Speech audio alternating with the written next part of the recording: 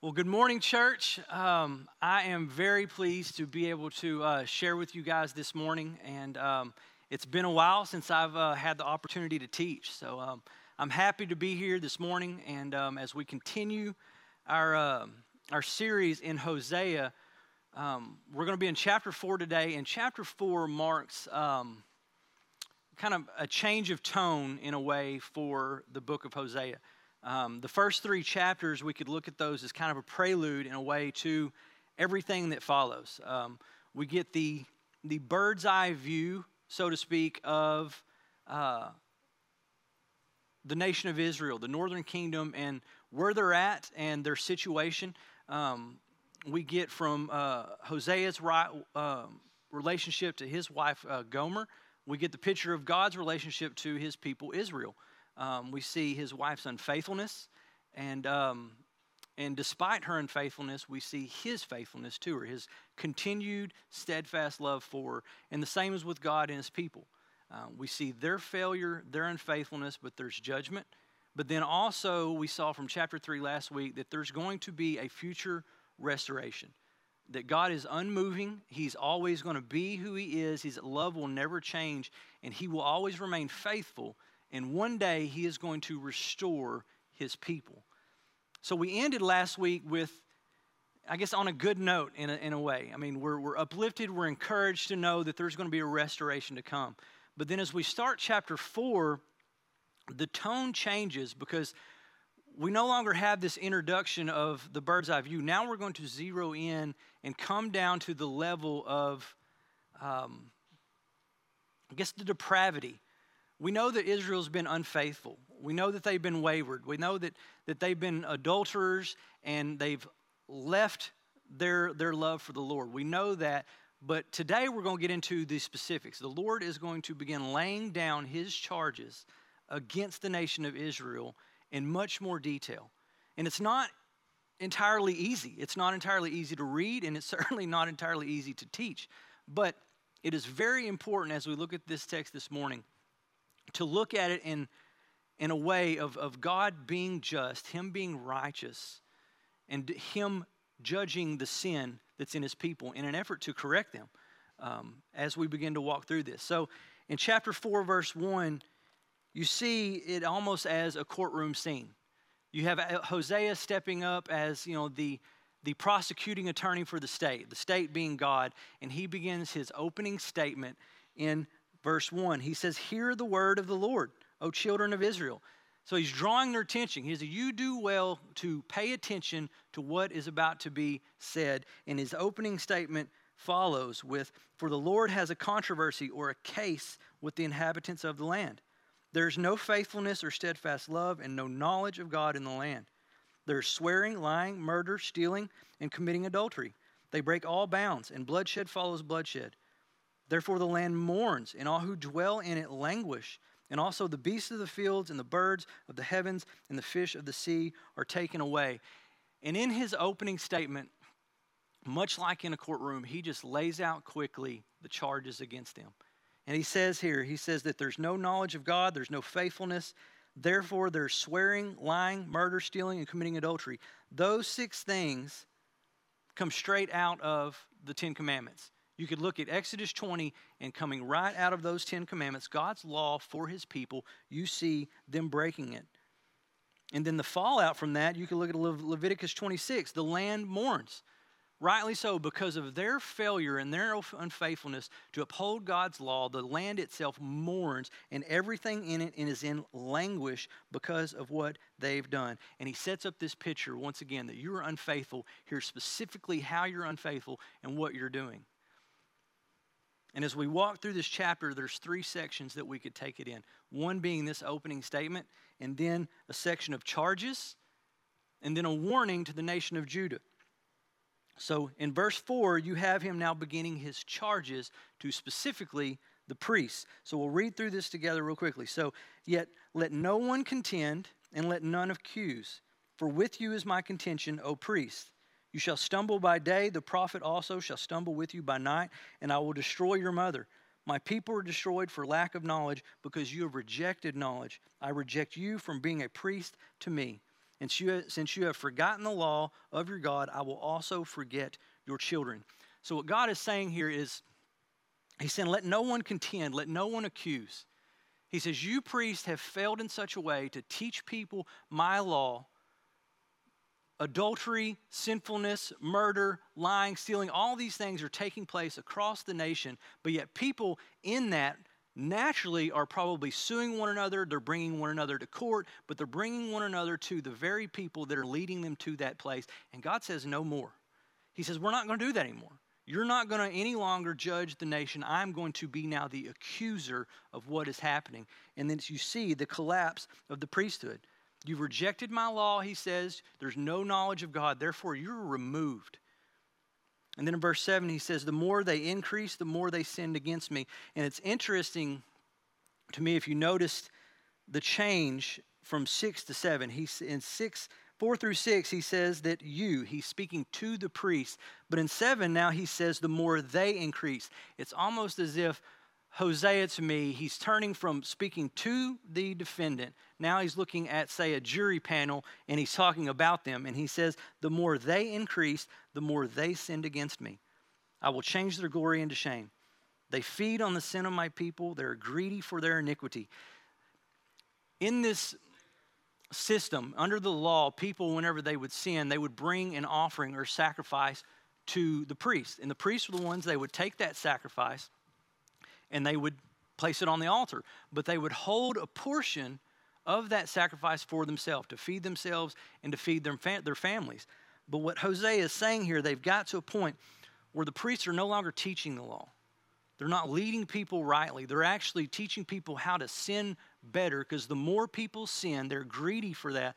The more people sin, the more they bring sacrifices. The more sacrifices they bring, the fatter and richer the priests get. And he says, and it shall be like people, like priests. I will punish them for their ways and repay them for their deeds. And they shall eat and not be satisfied. They shall play the whore but not multiply, because they have forsaken the Lord to cherish whoredom, wine, and new wine, which take away the understanding. He says, I'm going to end it. You're going to continue on in your prostitution. You're going to continue on in your adultery, but you're not going to have children. Your line is stopping. I'm going to end it. And then verse 12, he shifts his attention from the priests now to the people. He says, my people inquire of a piece of wood, and their walking staff gives them oracles. And we can look at this and think, this is absurd. They're inquiring of a piece of wood, but in some ways, how can you blame them? If the priests who are supposed to be teaching them the law are not teaching them the law, but they're leading them further into their sin, and they don't know where to go. They don't know who to ask, so instead they inquire of a piece of wood. Their walking staff gives them oracles. And that day, a diviner's rod would be a staff or a walking stick, and on one side would be smooth, and the other side would be rough.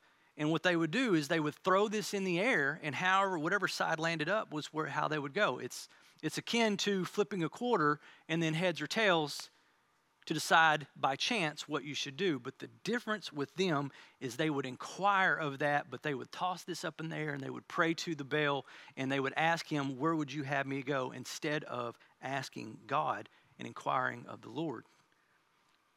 And he says, for a spirit of whoredom has led them astray. They have left their God to play the whore. They sacrifice on the tops of mountains and burn offerings on the hills under oak, poplar, and terebinth, because their shade is good. Here he says they operate under cult prostitution. They go and lay with one another. They do sexual sacrifices with one another. But he's saying here they go to these trees, the oak, poplar, and terebinth, because the shade is good.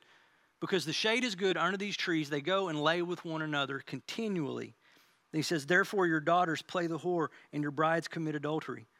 He says, I will not punish your daughters when they play the whore, nor your brides when they commit adultery. For the men themselves go aside with prostitutes and sacrifice with cult prostitutes.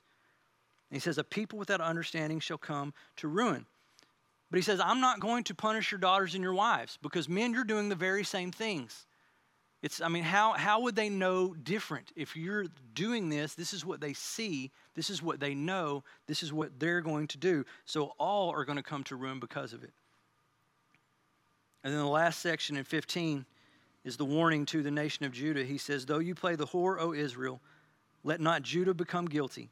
Enter not into Gilgal, nor go up to Bethaven, and swear not as the Lord lives, like a stubborn heifer, Israel is stubborn. It says they are a young cow that does not obey its master. It just goes where it wants to, and it does not listen. And then he says, can the Lord now feed them like a lamb in broad pasture? And the answer is no. But the idea is they become so stubborn, they've now wandered off into a place in a broad pasture like a lamb. But a lamb in a broad pasture is unprotected. It's weak, it's feeble, and it's broad. There's no way the shepherd can protect him there, but the lamb has gone where it wants to because he believes that the grass is greener on the other side. And God says, I can no longer protect you there. You have gone outside of my pasture and where I can feed you because of your stubbornness. And then in 17, he says, Ephraim is joined to idols. Leave him alone. When their drink is gone, they give themselves to whoring, and their rulers dearly love shame. A wind has wrapped them in its wings, and they shall be ashamed because of their sacrifices. So man, that is tough to read. There's a lot in there that raises questions. There's a lot of questions that you may have that we don't have time this morning to expound on, but I would encourage you to go to stonepointchurch.com/Hosea, and you can see devotionals, our staff devotionals that go out during the week. There is some really good insight on this chapter from just this week. If you're not signed up for that, you can go there and do that. But this morning, what I want us to do is I want to come away with two things. There are two themes that run through this chapter that I think if we grab a hold of now, that we would be better for it, that we could begin to change the direction of not our nation. Ultimately, yes, but we don't need to start there. We need to start at our community. Before our community, we need to start with our family. And by our family, we need to start with ourselves. So if we begin with ourselves and we grab hold of these two things, we can begin to see change in the world around us. But first, I want to ask you this. Have you ever been driving down a road? A nice spring day. It's not hot yet like it is now in Texas, and it's just wonderful weather. You've got the windows rolled down. You got the radio up. You got the wind blowing through your hair. Give me an amen if you get the song reference. But you're driving down the road, and all is right in the world. I mean, you feel great, and you're just cruising, right? Your foot's getting heavy, and you're just rolling down the road. Now, my question for you is, in that moment, at that time when you're doing that, what do you know? There yet, what do you know that you're not thinking about? It just feels so good. Everything's right in the world. You know something that you're not thinking about, and that is the speed limit. And along the way, you're just going, you begin to realize possibly that you don't even know what the speed limit is. But it feels so good to just be going the way you are. Cruise control set. You don't even slow down to take a minute to realize what the speed limit actually is, to come under it. That's the idea. That's where Israel is at right now. Is they're in a place where they're cruising. They're cruising down the road. They know that there's a God. They know that there's a law, but they don't know what it says. They don't know what it is. And in their ignorance, it feels too good to continue driving. And that's the first thing that I want us to come away with today is knowledge or the lack thereof. If you have a pen or a highlighter, there's a few things that I want you to mark right now. If you go to chapter 4, verse 1, he says, there's no faithfulness or steadfast love and no knowledge of God in the land. Highlight that. In verse 6a, my people are destroyed for lack of knowledge. 6b, because you have rejected knowledge. 6c, and since you have forgotten the law, you can mark those. And then verse 11, whoredom, new wine, which take away the understanding. You can mark which take away the understanding. And then finally, at the end of verse 14, a people without understanding will come to ruin. 6 times in these 14 verses, as he lays out his charges against the nation of Israel, the theme that runs through it is a lack of knowledge. They don't know what they don't know. And they don't know because of the priests. The priests are the ones that should be teaching them the law. And God begins with the priests. You are the teachers. You're going to be held to a different standard. And he rebukes them and he casts them out and says, you're no longer going to do this because you're not teaching. You have rejected the law. So when it comes to people committing sin or doing something wrong, in many ways they're doing it because they don't know better. But here they should know better, but they're not being taught better. Right? So it shouldn't be shocking that they're swearing, lying, murder, stealing, and committing adultery because they don't know these things. They know of the 10 Commandments, they know of the law, but they don't know what it says or what to do about it because they're not being taught in it. And it comes all the way down, a lack of leadership comes all the way down to the household to where men, fathers and husbands are not leading because they don't know, and they're leading their own daughters and wives into the same adultery and prostitution that they are engaged in because they do not know. But just the same as us, if we're driving down the road and it just feels good on that wonderful day and we're just cruising and we're speeding, we don't even know what the speed limit is, but we keep on going, but we're completely unaware that there is a trooper right up the way and we are on his radar, and when we get there, we're going to get pulled over and we're going to get a ticket because there is a penalty for the breaking of the law every single time. But when that happens, ignorance will not be an excuse for your decision to continue on. It will not be an excuse. It's not an excuse for them. It will not be an excuse for us. But in verse 17, Hosea says this to Judah. Judah is not in this situation completely. They're not perfect, but they're not to this extent. And he tells them in verse 17, Ephraim is joined to idols. He says, leave him alone. He tells them, don't be like them. Don't be like the culture around you. Don't even go up to Gilgal. Don't go to Bethaven. Don't swear as the Lord lives. Do not do these things. Don't go there. Don't say them. Have nothing to do with them because they're joined to idols. He says, leave them alone. And this is the message for us today. Is how much do we look like the culture that is around us? In many ways, as we begin looking at Hosea, then we look at the state of our nation right now and the turmoil and the things that are going on. There are some parallels, yes, but we can look at this and some would say we're exactly like the nation of Israel at this point in time. Well, we're not. We're in bad shape, but we're not. There is no faithfulness or steadfast love in the land, no knowledge of God whatsoever. But here, the fact that I'm here this morning and I'm teaching this to you, you're tuned in, there is a faithful people here, and it's called the church. God had a covenant relationship with the nation of Israel, and they broke that covenant, so he judges them. But he remains faithful and he's going to restore them. But God does not have a covenant relationship with the United States of America. But instead, he has sent his church to be the difference in the world around them. But the problem is oftentimes we don't know something. We think we do, but we don't act like we do, and we look like the culture that's around us. We look and we would say it's absurd that they would inquire of a piece of wood. Well, what do you inquire of?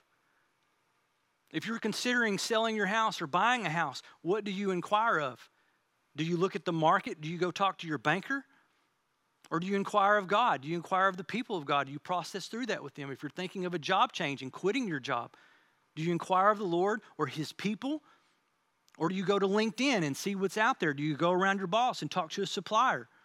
What do you inquire of? It's no different. In that sense, we are the same, but we're not to that extent yet. But the faithful people of God are here. But does the world know that we're here?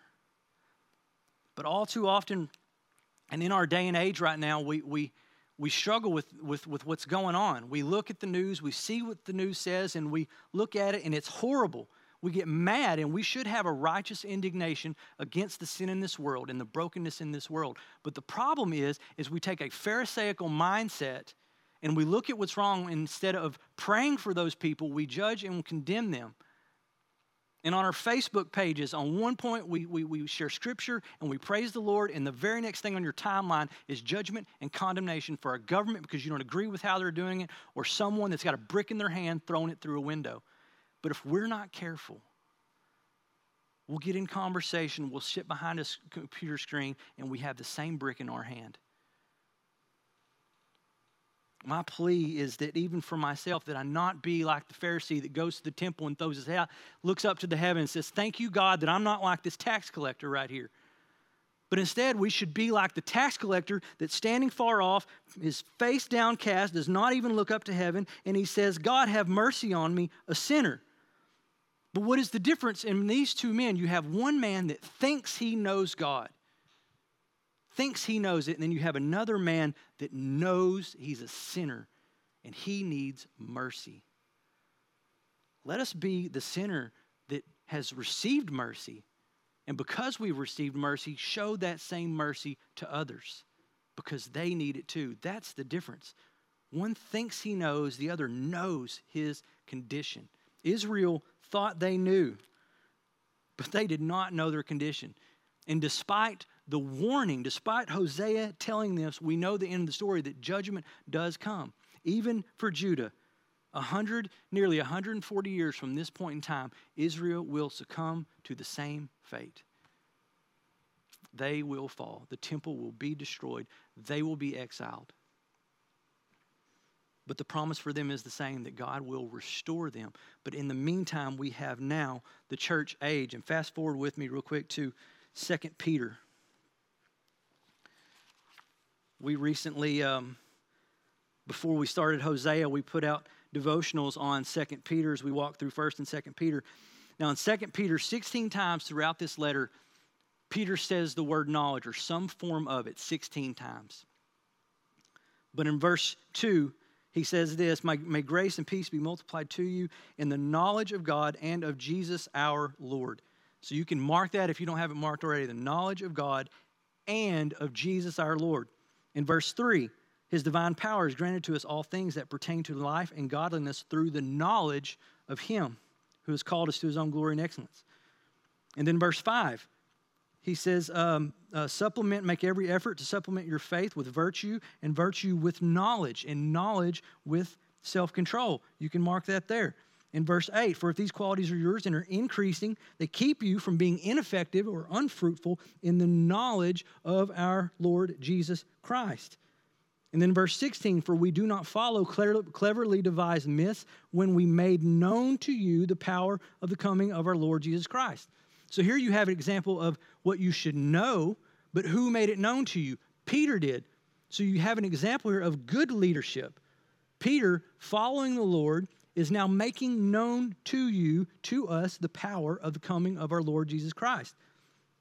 And then in verse 19 and 20, and we have the prophetic word more fully confirmed, to which you do well to pay attention. Hear, Israel, hear the word of the Lord, O Israel.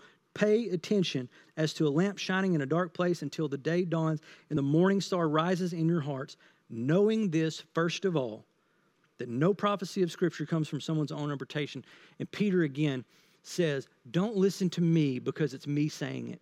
Listen to me because you know who it is that told me to tell you. And that's the difference. That's the leadership there. But it comes down to what you know. Peter wants us to know something. If you flip over to 1 Corinthians 10, Paul says this, and I think it's wonderful.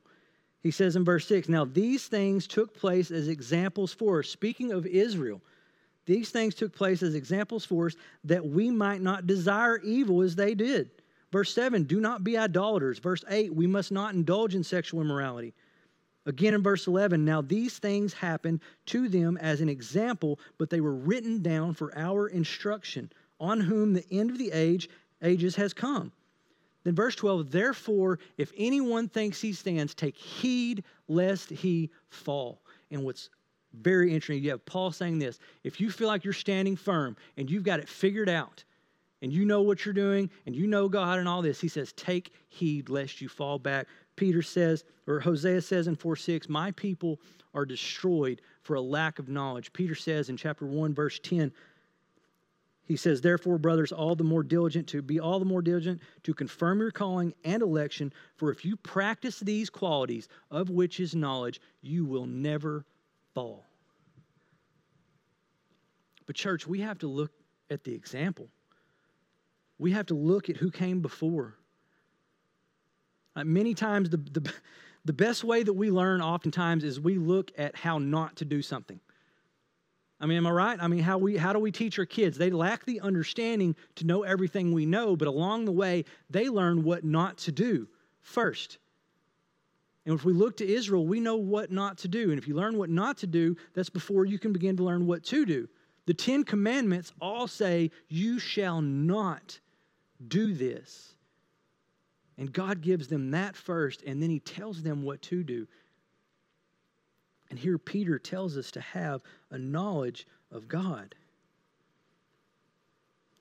So church, what do we know? Do we know that there is God? No, there is Jesus. Hey, I know Jesus. But the knowledge of Jesus our Lord that Peter's talking about isn't just knowing of him. It's knowing him. It's the way you know your wife. It's the way you know your children.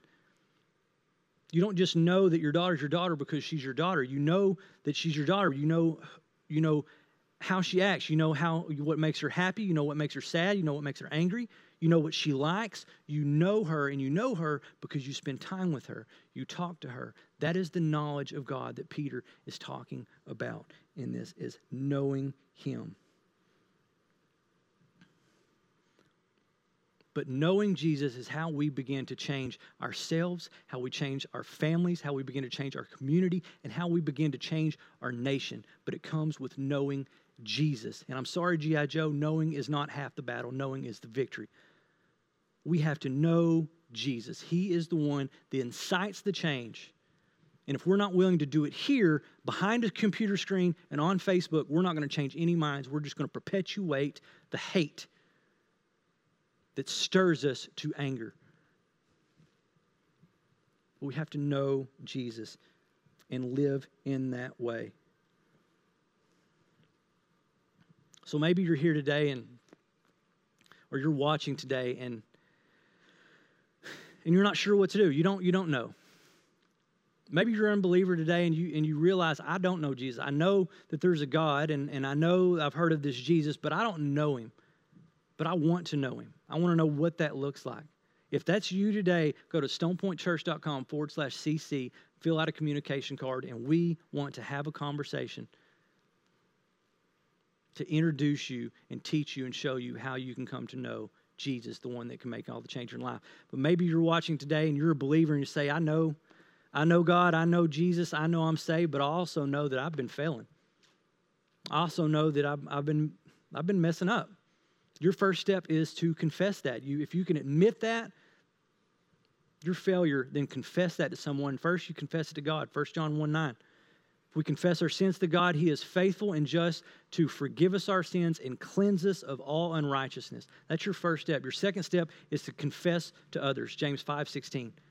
Confess your sins to one another and pray for one another that you may be healed. And then maybe you're watching and you're like, man, I know I'm a sinner. I know I'm saved. I know Jesus, but I don't even know where to start. I don't even know what to confess right now. Psalm 139 verse 23 and 24 says, search me, O God. King David said, search me, O God, and know my heart. Try me and know my thoughts. And see if there be any grievous way in me, and then lead me in the way everlasting. To confess, church, lately, the last several weeks, I haven't responded well. I've been angry, and it has not in any way been a righteous anger. I've been in conversations.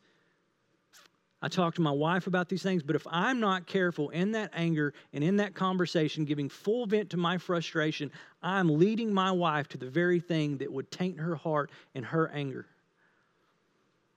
But the way I come to that is Psalm 139. Sometimes when I don't know, I pray and I ask, Lord, search me. If you don't know, ask. Ask the one who wants to tell you, who wants to reveal that to you. And every time I've done that, I have found I have been grievous in several different areas of my life, and it mainly centers around anger.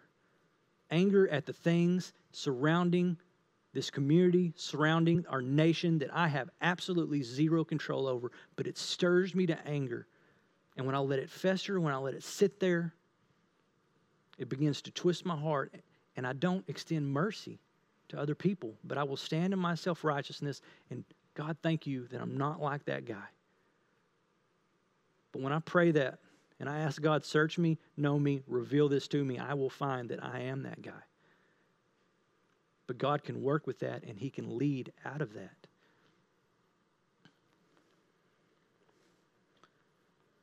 So what do you know, church? In the end, ignorance is not going to be an excuse for the penalty that is owed.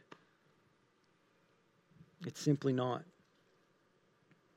But who do you know, and how are you leading with that knowledge? In 2 weeks' time, when we come back to this building, let's not come back just because the pasture's open. Let's not come back as a stubborn heifer.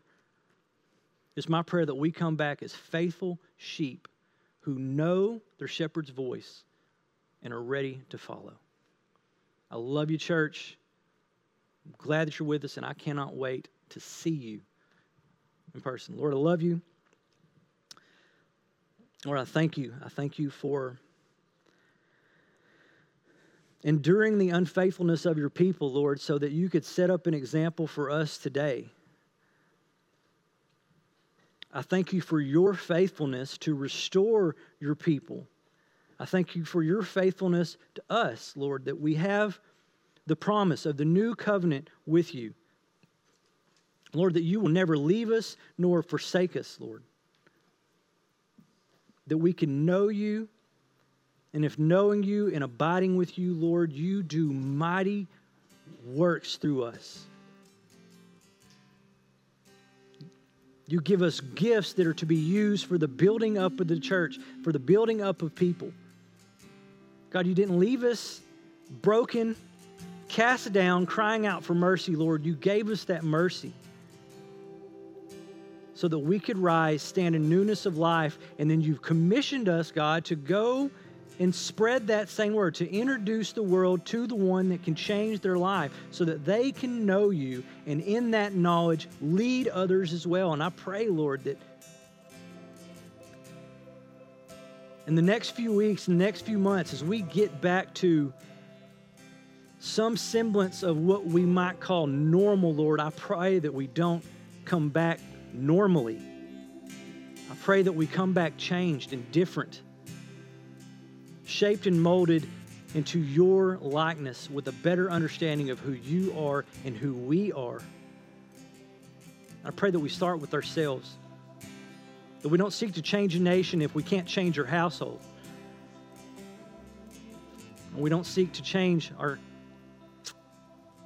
household if we can't change ourselves, Lord. And I pray that we lead well. I pray that it starts with us. And we love you and we thank you. And God, it is in your name that we pray. Amen.